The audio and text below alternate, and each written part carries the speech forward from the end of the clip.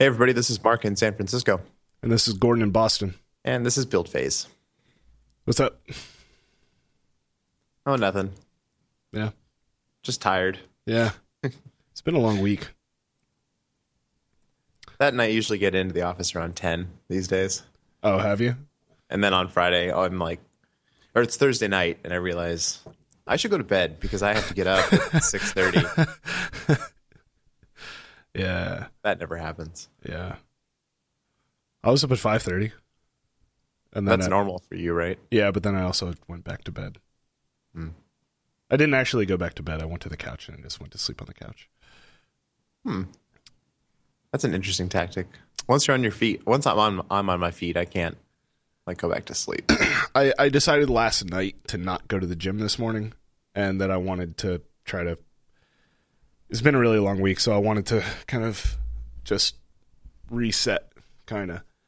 And so I decided last night to not go to the gym, and so this morning when my alarm went off at 5:30, I was like, no, there's no reason for me to be up right now. Like, I was planning on just waking up and watching Justified, which is what I do in the mornings. If I wake up at 5:30 and I don't go to the gym, is I just watch TV and eat breakfast. It's awesome.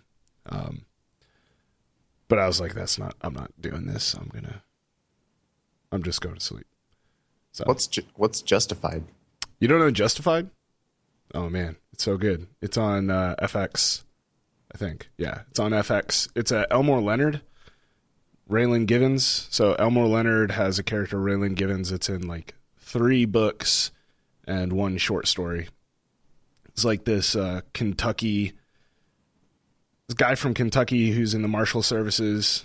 And so, all of his books, and he's just kind of this old school cowboy style guy, but he's working for the Marshal Services in like present day. So he's like, it's like if you just took up John Wayne, like classic John Wayne kind of characters, and then just plopped them into modern day. I don't know. It's really the first 2 books in the short story are super, super, super well written. And then the 4th book is such a huge pile of dog shit. Like, I couldn't make it through half of the book before I was just like, I can't fucking do this anymore. But the show is great. The show's on FX. It's in its like 5th season or something. So it's got what's his name? I don't remember his name. You know him if you saw him. He was you remember Go? The movie Go? Come on, you've seen Go. The one night from different perspectives drug movie thing where they go. You haven't seen Go? No, I'm sorry. I'm Josh Clayton. I'm Josh Claytoning. How old are these movies? 1999, man. We're the same age. I know. You have to have seen this movie. Oh, good. Now I can see what his name is. His name, it's Timothy Olyphant. You know Timothy Olyphant? Oh, yes. He was in Live Free or Die Hard. Hitman. Yes, I remember him most recently from Live Free or Die Hard. Yeah, Live Free or Die Hard, Hitman, Go, I don't know. Oh, Deadwood. Right. He was also in Deadwood. Have you seen Deadwood? I think I've seen an episode of Deadwood. God damn it. Whatever. Anyway. Yeah. He's the main character in Justified, and he's awesome. And it's a great show, and you should watch it. All right, I'll check it out. That whole time you were talking, I'm trying to suck down as much coffee as possible to be more funny. I can just hear myself just sounding like Al Gore. You are hearing me talk. That doesn't look like a French press coffee that you had. Nope. So I didn't have time to do my normal routine, so I went to the Keurig. But somebody's been making tea in the Keurig. So when I made it, all these tea leaves came out of my coffee. Nice. I'm like, well, screw this. And I poured it out, and then I went to the fridge and got this double shot espresso thing. It's not very good. That's shocking. Because I'm not used to this much dairy. Yeah. And I'm not enjoying it so far. We were out of cream here. I went and I made coffee, and I was like, what the hell am I supposed to do now? So you just didn't have coffee? No, I'm drinking coffee. I put milk in it. This is such exciting podcasting. Oh, yeah. Okay. I guess we should talk about something real. So do you want to talk about interviewing Yeah. and what we look for in applicants and that kind of stuff? Mm-hmm. Yeah. So this is essentially prompted by Aaron Vey.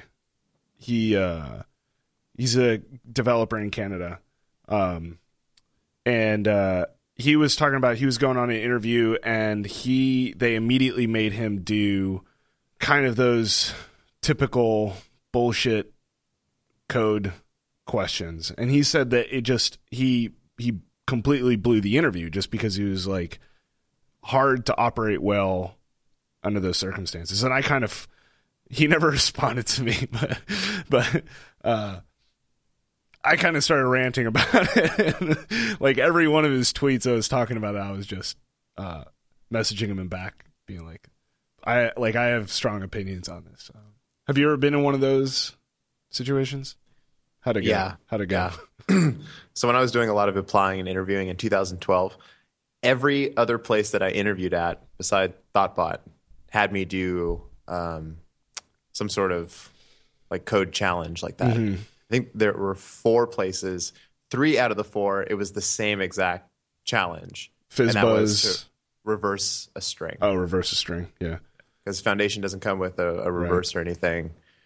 And so by the 3rd time I got asked this question, I was like nailing it. Mm-hmm. But the first time I definitely stumbled over it, and I think it cost me the interview. Yeah. I can't stand that tactic. I really, really, really can't. Because I kind of went through the same thing, right? Where I had, again, interviewing, and I think I went on a job application for a Ruby job, actually, and it was like probably a really crappy idea. And it was good that I didn't get the job because, I'm not as good at Ruby as I am at iOS, but whatever. But like they were asking, I had to do I literally had to do FizzBuzz on a whiteboard, So do you know FizzBuzz? No. FizzBuzz is like the archetypical interview question. The idea is, given a range from 1 to 100, print out the number unless the number is divisible by 3, in which case you print out fizz. If the number is divisible by 5, you print out buzz. And if the number is divisible by 3 and 5, you print out FizzBuzz. So it's like 1, 2, fizz, 4, buzz, 6, 7, or whatever. You know what I'm saying? But yeah. So and then the kind of main thing is you should be, if you write FizzBuzz correctly, you should be able to change the range to any number. It should be able to be in an infinite range, and FizzBuzz should still work. Mm-hmm. And it's just kind of like one of those things. It's like, I guess that's an interesting puzzle, but I'm never going to do that ever. Like I've never. Yeah, I guess they really want to see like how you think about it. Yeah, but what that comes down to is like, do you know about modulo? Right. Like, that's what that specific question does. Right. Exactly. And you're under pressure, which most of the time, you're not going to be under pressure. No. And even if they say, like this interview specifically, I had like a bunch. Every time there was someone going, it was like, okay, so look, there's no right or wrong answers to any of these. It's just about how you think. And it's like, bullshit, there's no right or wrong answers. Like, it's a test question. That's exactly what this is. There's absolutely a right, in my head anyway. Even if they sincerely meant that they weren't going to judge me based on my actual answer, they just wanted to see how I thought through a problem. Like questions that they didn't know the answer to, and it's like, how would you do this? And it's like, it's like a 15-minute interview or, a half-hour long interview. And I don't know. I need to spend actual time sitting thinking about this. It's not something, it's stressful as a interviewee going into those kind of a situation. You know what I mean? Mm-hmm. And I'm sure that there's people that excel in those kind of situations, right? That are like, love that like on the spot problem solving. Love having to be in that kind of a situation, but I don't think that that's an interesting metric for hiring necessarily. No, because it's not the condition in which that person will be working, Right. which I think is the point of every interview, is to try to simulate exactly what those conditions will be like and then evaluate their problem solving skill. So someone like myself who's fairly introverted, like when someone's sitting over there, like looking over my shoulder, watching me try to solve something, 25% of my brain is like worried about this person looking at what I'm doing. And the other 65% is like working on the problem, and 10% is probably thinking about candy, which is just typical. That's fine. But, usually it would be 90% working on the problem, 10% candy. Yeah. Right. No, I mean, even if I'm pairing on something. So like today, for example, I'm pairing on a Mac app. The same Mac app that I was doing mockups for a while back. We're kind of doing a reboot of this internal application to see if it's worth pursuing internally. And so I'm pairing, and it's a Mac app, and I'm pairing with one of our Ruby developers. And like a good portion of my brain is not focused on what code I'm writing. A good portion of my brain is focused on like, don't make a typo. Don't, you're typing too slow. You're a slow type, it's like doing all this kind of like, Yeah. You know what I mean? Like, don't look at the keys. Don't look at the keys. You can't look at the keys. You're supposed to be a typist. You can't, you know what I mean? And that's not something that I think normally, So, Right. I don't know. So what did you do during your interview at Thoughtbot? Was it just pairing with? Yeah, so I had I did a over the phone technical interview with one of our developers, and I basically sent him an app that I had built, and it actually kind of sucked, right? I said, hey, whatever you do, don't look at master. Just look at this branch over here. Because that instills confidence. Yeah. It's like master's awful. I'm just going to be honest. Master is just awful.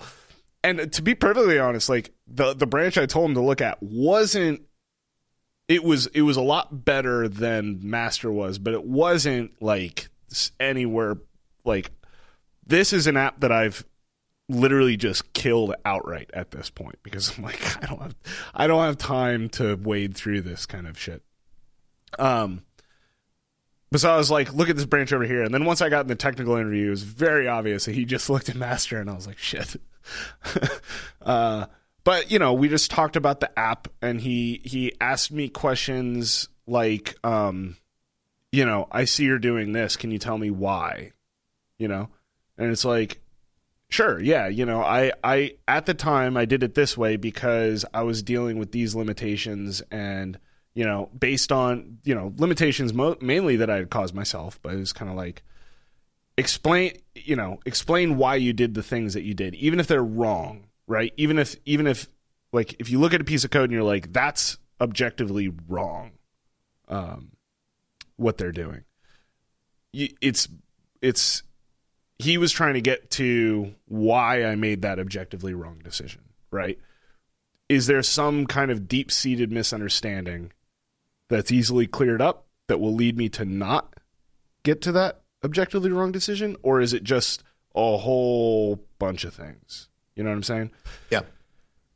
So there's a lot of questions like that, like, why did you do this? He actually was looking at the Git commit history and was like, you have this enormous commit. Can you tell me why you have this one huge commit? It's like, I don't know. I don't know. I don't remember why I had that one commit. I think it was actually a merge commit. But I don't know. I don't remember. So there's a lot of questions about like an existing application that I had built. Like, I think that's the key here is that this is something that I had built on my own without pressure, right? This is what I was actually writing. And then kind of asking me, if you had to do the whole thing different, if you started this same project today, what would you do differently from when you started this project originally? It's like, So now I can talk about, I would have rather, have testing set up. I would have made, better OO decisions, better networking decisions, better everything decisions, So I did that, and then we have a non-technical interview. So basically the stages here are like code review, and at any stage you can kind of be dropped out of the process. So code review, and then a non-technical interview with Chad, our CTO, CEO, where we just talked about, just trying to get personality stuff down. You know what I mean? Are you interested? Are you excited about working here? Kind of a thing. You know what I mean? Is your personality going to mesh with the personalities that are here now, or are you coming in with a huge ego and that kind of stuff? For me, that part comes down to like, would I want to pair with this person for 8 hours? Exactly. And also because we're a consultancy, can I put this person in front of a client? Mm-hmm. Will they, like, if I'm not around, will they be able to conduct themselves professionally and explain things well and like be the face of Thoughtbot that we want everyone to be? Right, exactly. Or are they saying things that you're like, wow, maybe I shouldn't put this person. I can't, like, if you're thinking I can't leave this person alone, you know what I mean? Mm-hmm. Mm-hmm. Or am I going to have to, read this person's emails before they send them off to a client? Can I trust this person to just email a client directly and say the right things? Or, whatever. So then after that, there was essentially the technical interview. I don't think I had like a straight up technical interview. I just came in for pairing. And so for pairing, like I just came in and I basically worked here with a developer for 8 hours. I think I got here at 9 and I don't think I left till 6.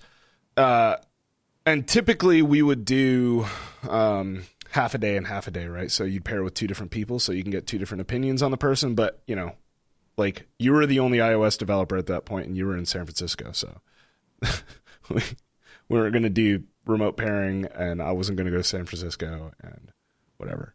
Yeah. Well, actually, I think we were both interviewing at the same time.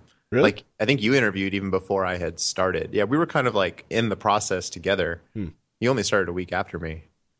Couple weeks, but oh yeah, yeah. But the point is that now, like, we would do multiple pairs. You know what I mean? Like, if someone comes in San Francisco, they could pair with, you and Diana, or Theo and Diana, or you and Theo. You know what I mean? And then here they could pair with me and Tony. But it was literally just like, hey, let's sit down and, Goose, the guy that I was pairing with, he didn't touch the keyboard all day. It was just like, if you have questions about something, feel free to ask, talk through your process. We're going to pair, but I'm just sitting here. He did origami all day. And, and this is all sounding very familiar. Yeah, he did origami all day and I wrote a Twitter client. That's exactly what I did too. Yeah. And it's a good exercise, you know what I mean? Because I hadn't dealt with the social framework that much at that point, not for building like a standalone Twitter client like that. So, so that was it. And that part of the process is partially designed to test skill. You know what I mean? Like part of that is definitely like, how are they able to write code on their own, and are they able to problem solve on their own? But the other part of it is like you said, can I actually pair with this person for 8 hours? Can I sit with this person and have them sit next to me for 8 hours and not want to punch them in the face? That's a good metric. No, totally. You just can't tell people that, Gordon. What, that you want to punch them in the face? Or that's like your bar. I think it's a decent bar. It really cuts to the core of it, I guess. Yeah. So that's basically our process here. And fun story about when I was pairing. And I thought I had completely blown it because about halfway through the day, I started getting this crash in this Twitter app that I was building. And I was like barely into it. I'm just like displaying tweets in a list. Mm-hmm. And something was not hooked up right in Interface Builder. And I'm pretty sure at this point it was an Xcode bug that kind of like masked this issue. Mm-hmm. But what it came down to was when I went to change the custom class of a cell, I typed the letters in, but I never hit enter in that field. And then I was like, oh, I need to do this. I switched to a file and then switched back, and it like touched the interface builder file, I think. But whatever I had typed in that custom class was still there, but it had never been like written into the XML file. Mm-hmm. And so every time I tried to run it, it was like blowing up. And I spent like an hour trying to figure this out as Goose is like making me a paper owl. And I totally thought that I had blown it. But I think it actually probably helped because he learned more about how I debug things than just like watching me cruise through building a Twitter app. Right. I actually think that's more valuable. Yeah, exactly what you're saying. You know what I mean? I think that seeing what people do when they run into a problem or run into something that they haven't seen before, you know? So that was like a good thing for me in this case was like I said, I hadn't done any really deep stuff with the Twitter the social framework, and I wasn't familiar with the Twitter API at all. So he gave me a basic understanding of how the Twitter API worked, and then, you know, was like, you know, okay, we should do this now, you know, like kind of walking me through the steps of what I would need to do to build the Twitter client. So not like I had to just kind of like figure it all out, but it was like, you know, basically here's what we want to do. We want to kind of go through these steps, and then just letting me figure out how to do those steps, you know. I ended up with the problem where I just wasn't thinking, and I was reloading the table view after fetching this tweets. I was reloading the table view, and I wasn't explicitly doing it on a background thread, but it was being called from a network callback, so it was implicitly being run on a background thread, and I was running. And I never forced it to reload on the main thread. So I was doing this. It was taking forever. It wasn't manifesting itself in a way that immediately made me say, oh, this is being done on the main thread, obviously, right? Like when you have a table view and it does nothing, and then you like try scrolling and everything pops in, right? That's very, very obviously, oh, I must have refreshed it on the background thread. You know what I mean?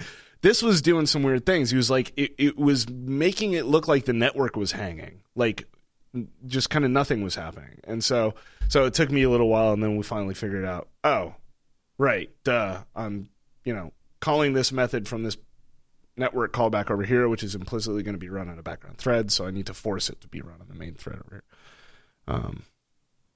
That kind of stuff. What was your interview experience when you interviewed Jack? Like going into that, how do you interview the guy that wrote the book? Man, and he's gonna listen to this too. So,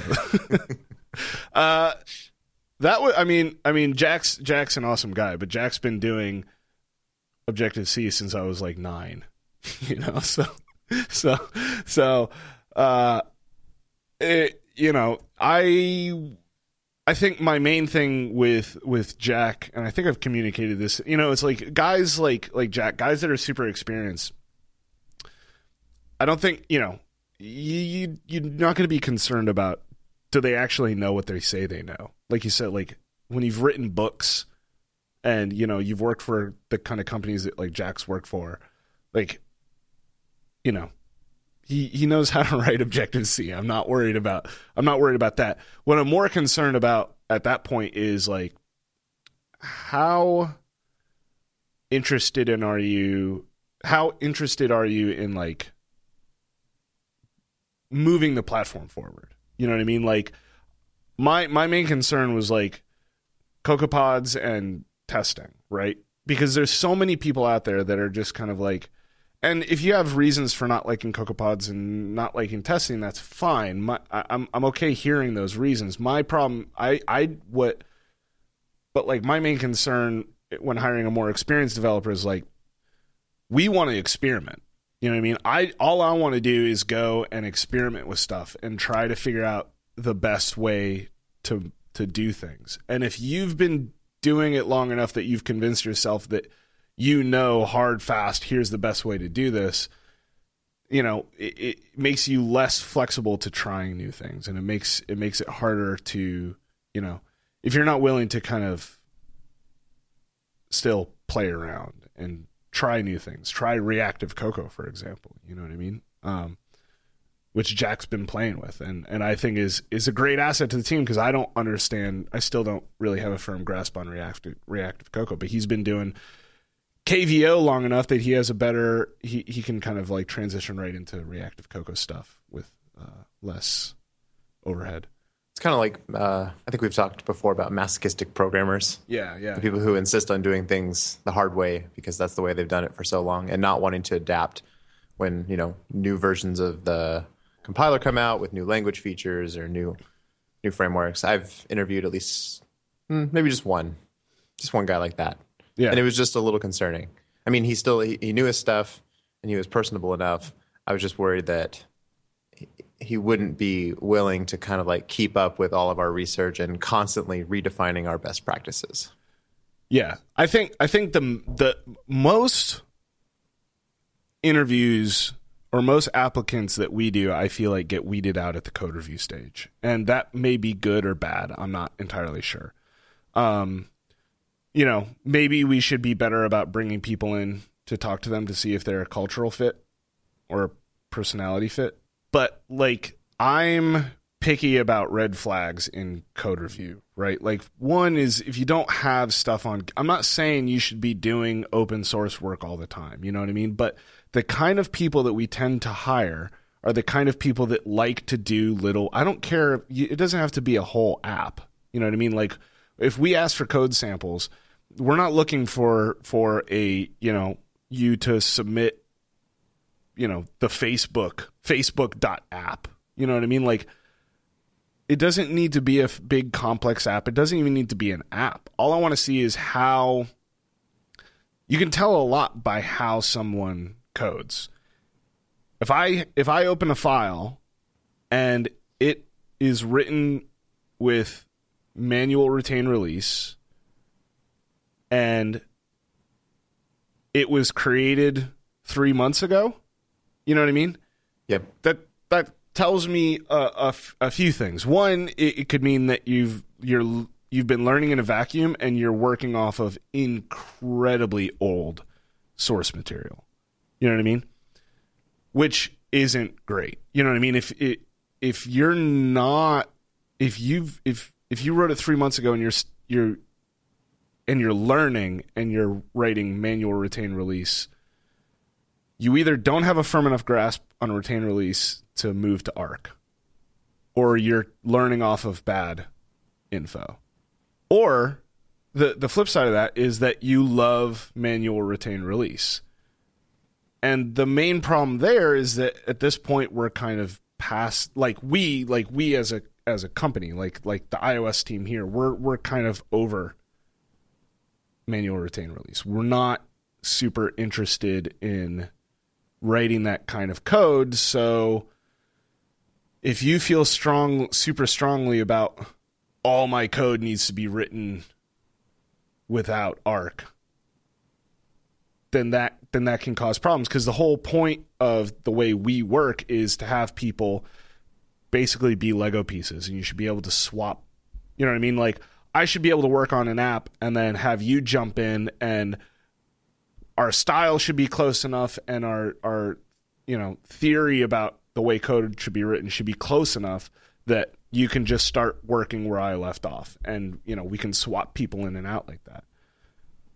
So if I come into an app that's written without Arc, there's going to be that moment where I'm like, oh crap, this thing has retain written all over the place. Now I got to change the way I would normally write, Yeah, totally. I think it's necessary for us to weed out most of our applicants at the code review phase, just because of the sheer number. Mm-hmm. We don't get quite as many as the Ruby folks, but we're in the unique position of having people come to us. Like, Thoughtbot doesn't really have to do a lot of recruiting, and that's a really good place to be, because we kind of get our pick of the litter, so to speak. I don't really think if the red flags mount up and in the code, or Something else for me is if I go to someone's GitHub page and I don't see those little like experimentation apps, especially when I was reviewing code right after iOS 7 came out, I kind of expected to see like, here's a repo where I've been playing around with UIKit dynamics or new API somewhere.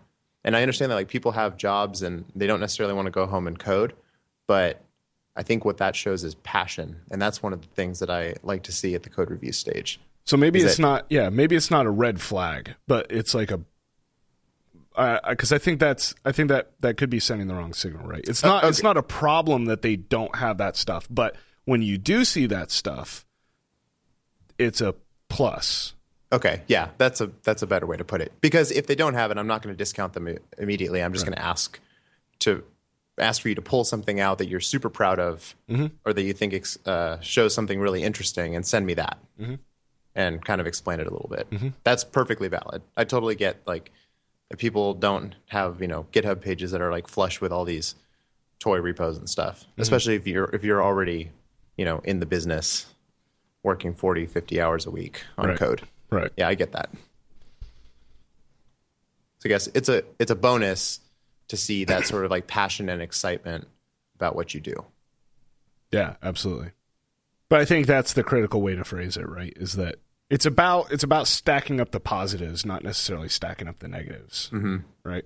Yeah. We're like typically when I'm looking, if I'm looking over someone's code, what I'm hoping to see is someone that I'm excited to work with, right? Like, oh, this person is using all these things, and they have this, like they're doing this stuff that maybe I am not super familiar with, and I think it would be really interesting to have someone that has that kind of knowledge on the team. You know what I mean? Like Tony's, for example, Tony's understanding of like Bluetooth technologies and like hardware stuff is kind of freaking amazing. Like the dude's an electrical engineer, and he was sitting in the office last week designing a freaking Arduino board, So like that's the kind of person that like we don't really have that anywhere else on the team. Yeah. Yeah, that intellectual diversity is good to have. Yeah. Similar situation with Theo. His math and physics background has come in handy more than a few times. Right. Yeah, definitely looking for people that can round out the knowledge set that already exists on your team is another positive. Yeah, I mean, I'm I'm constantly striving to hire people that are going to make me feel like an idiot. Exactly. That's what I want. That's what I want. I want people that I want I want to be the dumbest person on the iOS team. You know what I mean? I really, really do. I really want to be the stupidest person on the iOS team. I will fight you for that. Because if I'm the stupidest person on the iOS team, it means that all I can do is learn, right? Every bit of feedback is going to be learning for me. The last thing I want is to be the smartest person on the iOS team. And I can firmly say that I'm not. So that's good. Good job, me. That's why we have the podcast. Right.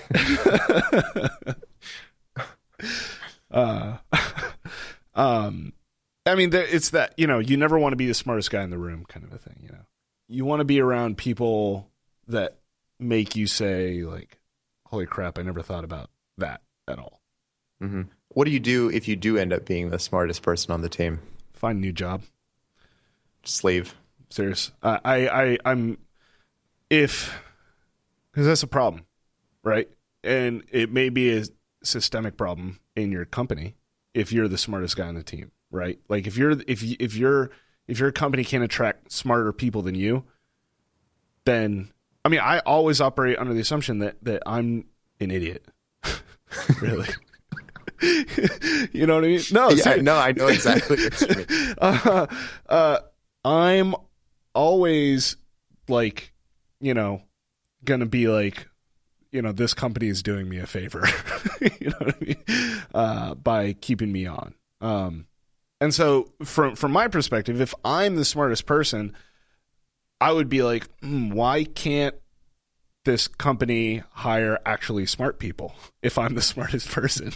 Because I'm not smart, right? I'm an idiot. So if I'm the best that my company can hire, that's probably not a good sign.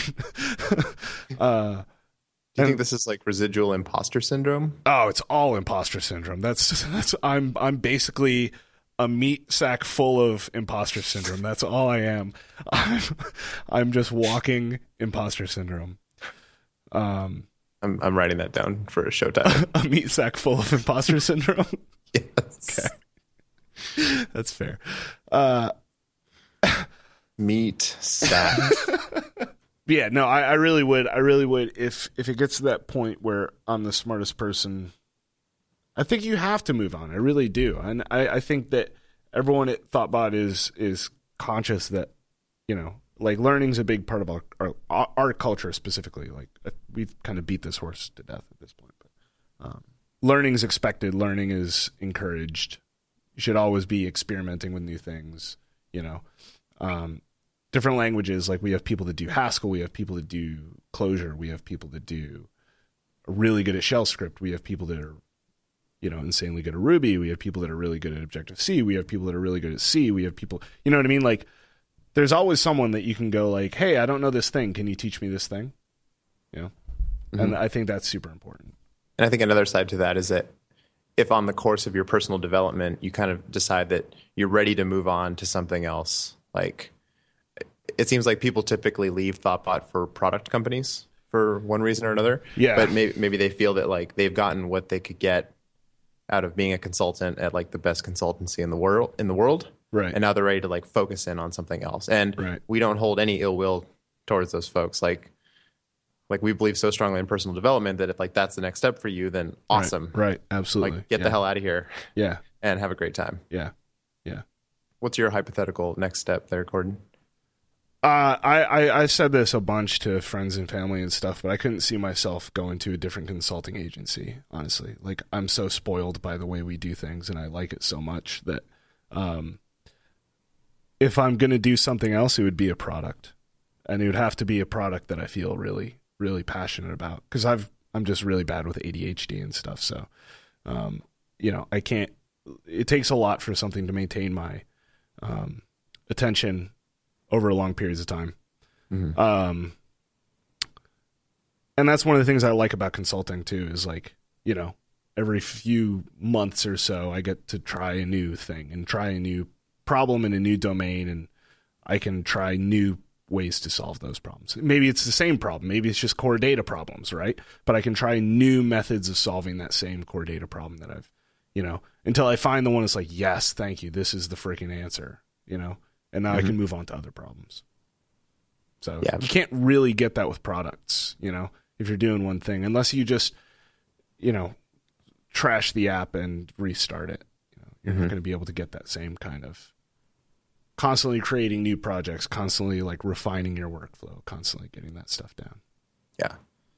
I think you could do it with a product, but not in the short cycle that most startups operate in, of like getting something to market and kind of like building it out and constantly having to course correct, like when a company is that small. But I think if you get to work on something long enough and you know the code so well that you feel comfortable like refactoring this whole thing right here and trying something new, then like that becomes like a really good sandbox to do those kinds of things in.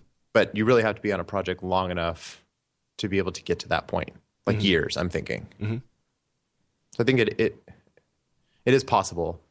But like what you were saying of constantly getting to do something new every couple months, the thing that I like is that when I augment other teams, like that's just even more learning from people that are like outside the sphere and getting to use all kinds of different tools. Like I think I've used almost every project manager at this point. Right.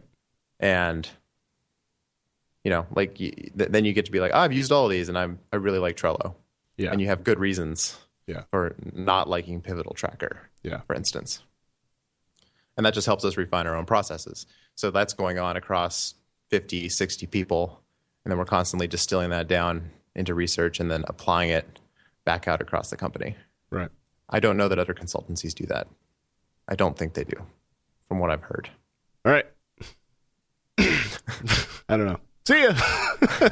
We don't really have a bunch of show notes this week, so I guess we'll link to the playbook. That might be good. That's kind of relevant to Thoughtbot's hiring practices. It's all laid out.